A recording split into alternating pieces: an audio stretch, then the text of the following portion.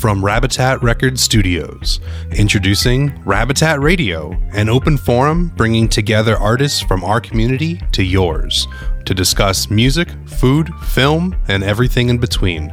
My name is Iron Fist, and I'm a co-founder of Rabbitat. Our third episode is a little something special, paying homage to one of our favorite writers and horror aficionados, Stephen King. This legendary man has permeated the core of our collective minds for decades, with his books, films, and even his incredibly witty commentary on Twitter.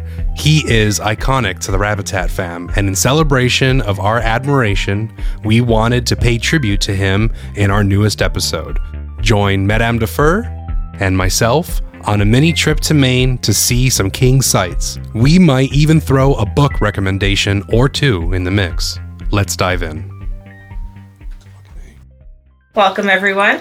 We are here today doing a Stephen King episode. Woo! After our trip to Maine this past go-around in May, we're uniquely positioned to talk about Stephen King just a little bit more because we exposed ourselves to Bangor, Maine. We did. We saw where the man wrote all of his amazing movies and his books. Yeah, the good combination of a lot of that stuff. Because Stephen King was actually, for those of you who don't know, born and raised in Maine.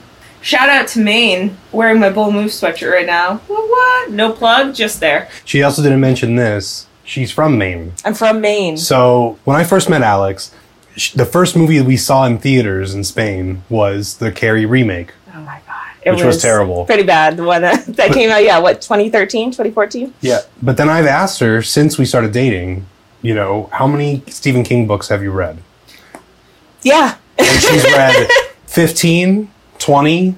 You almost can tell by looking at our book collection how many books from his I've read, because at this point we've accumulated a bunch of them. There's going to be a couple shout-outs to some books later that I just wanted to make mention of if you wanted to pick up a really good Stephen King book, something I personally would recommend. A couple years ago, Iron Fist Nick over here actually got me a couple first editions, and there might be one or two of them making appearance tonight. So, it's pretty crazy. Actually, there's one here and one here. We got Gerald's Game and Christine are two of the ones that you got. Oh, there you go. Here. I got my Federal Jacks from Kennebunkport, Maine. Nice. I got that cup. Rocking a lot of Maine swag. We're not sponsored, tonight. But we thought we'd bring Maine in hard, so cheers. And I just have a Golden Girls cup, so cheers.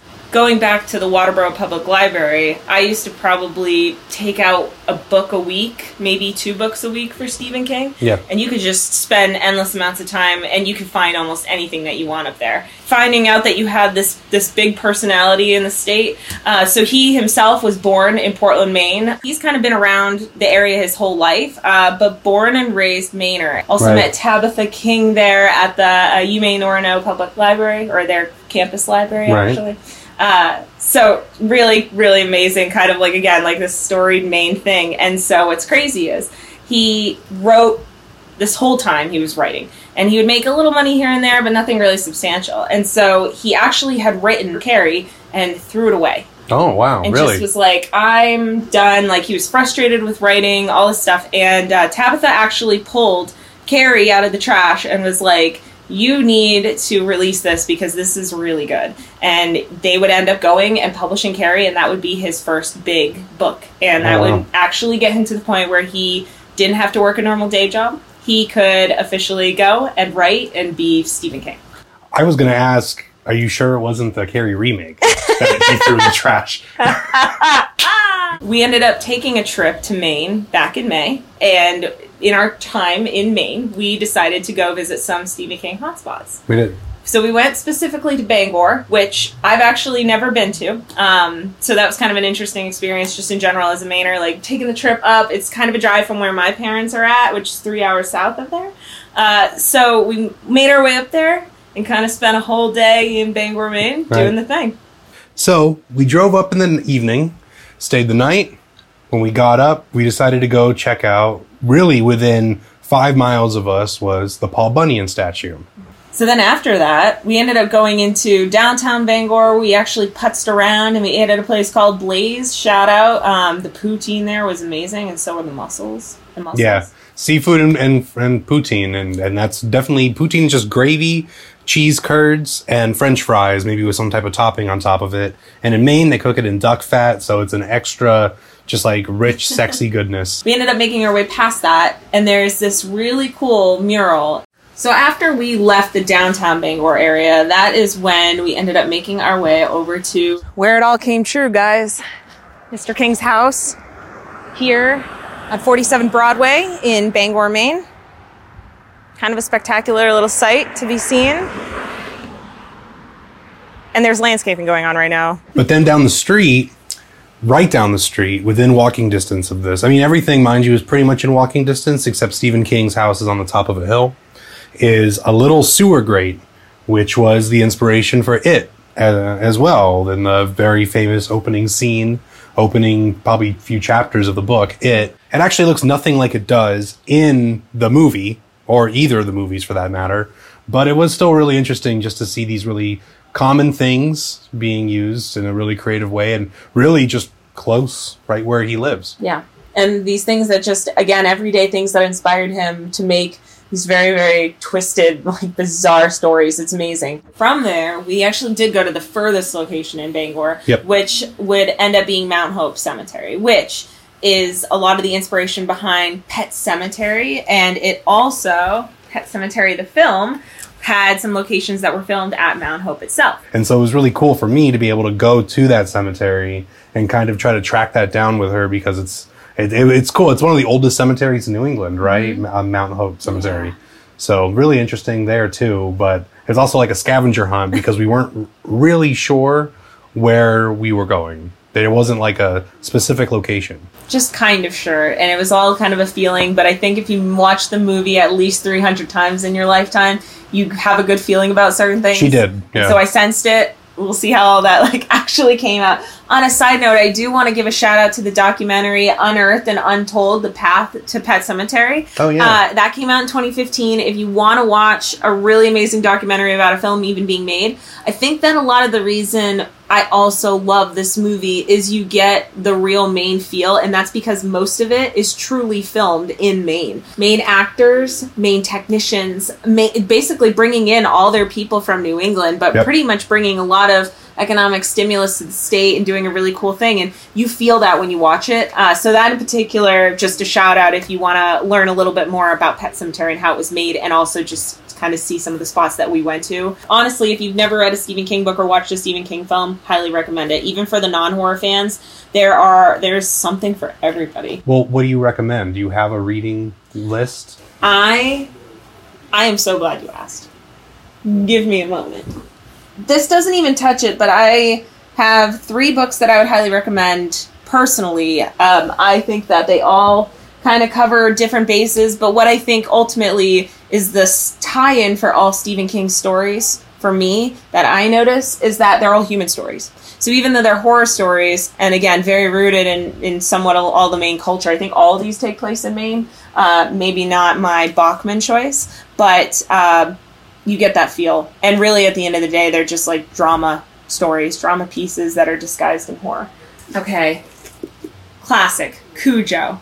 I love Cujo. The book, heartbreaking. The movie, a little less heartbreaking, but also still pretty tragic. The crazy thing about Cujo is when Stephen King wrote the book, he actually doesn't remember writing the book because at the time he was kind of involved in a lot of heavy drugs, a lot of heavy drinking. But he talks about in interviews how he regrets not remembering writing this because it's such a good book. And I couldn't agree more. It's really a story about a small family kind of being divided apart by this kind of affair. And then what happens is just kind of like a everyday situation, and they run into this rabid dog. I don't want to explain it too much. I would recommend reading the book. I would recommend watching the movie. I'd probably recommend the movie first because, again, the huge change of the ending for Cujo in the story in the book than there is in the movie. And I think the movie might be a little bit more palatable for the everyday person. For number 2, and I brought 2 books here because I kind of wanted to show this off.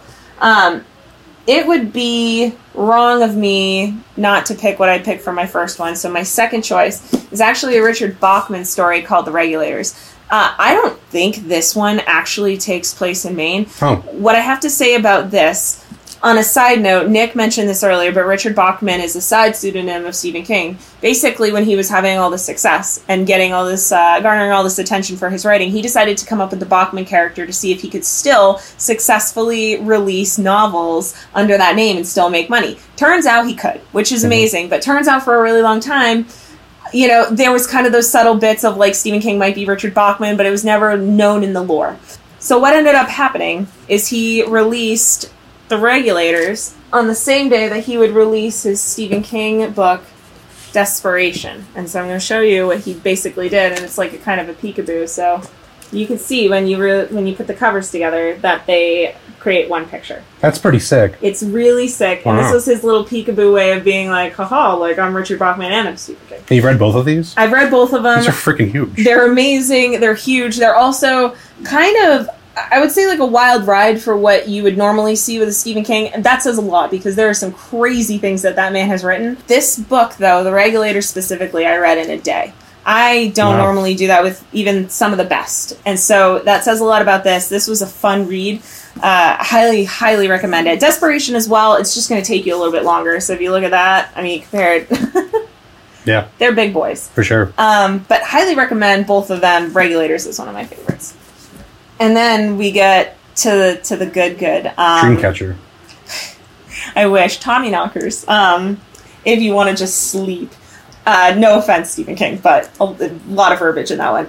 My favorite, again, should come to no surprise, is Pet Sematary. And luckily, this is one of the first editions that you actually bought me a couple years ago, and the problem with it is that the cover is absolutely falling apart. Yep. But I think it says a lot, too, about the storied, beloved nature of Pet Sematary. It's one of his top. Again, a human story, really, ultimately. It's about a small family relocating to Maine and moving in and basically going through the growing pains of coming into a community, but also the story itself is about loss, but it's also about isolation because these people move into this area that they're new to and then immediately go through a very big tragedy. Right. And so it's interesting because in a lot of ways, it's really pretty tragic, but it's also very scary when it cuts that corner and finally becomes like the horror story when you bring in, the burial ground and bringing people back from the dead. And it's fun. If you know me as well, I'm a big zombie girl, so Pet Sematary does a lot of great things. Timmy Bateman in the story is also a shout out. There's a great short story we have somewhere in our bookshelf as well with Timmy Bateman in it. But zombie story, cool. Human story, Pet Sematary, obviously iconic in my life and highly recommend. Thank you guys for joining us again for another episode of Rabbitat Radio. I'm Madame Defer. I'm Iron Fist. And we will see you for the next episode. Cheers!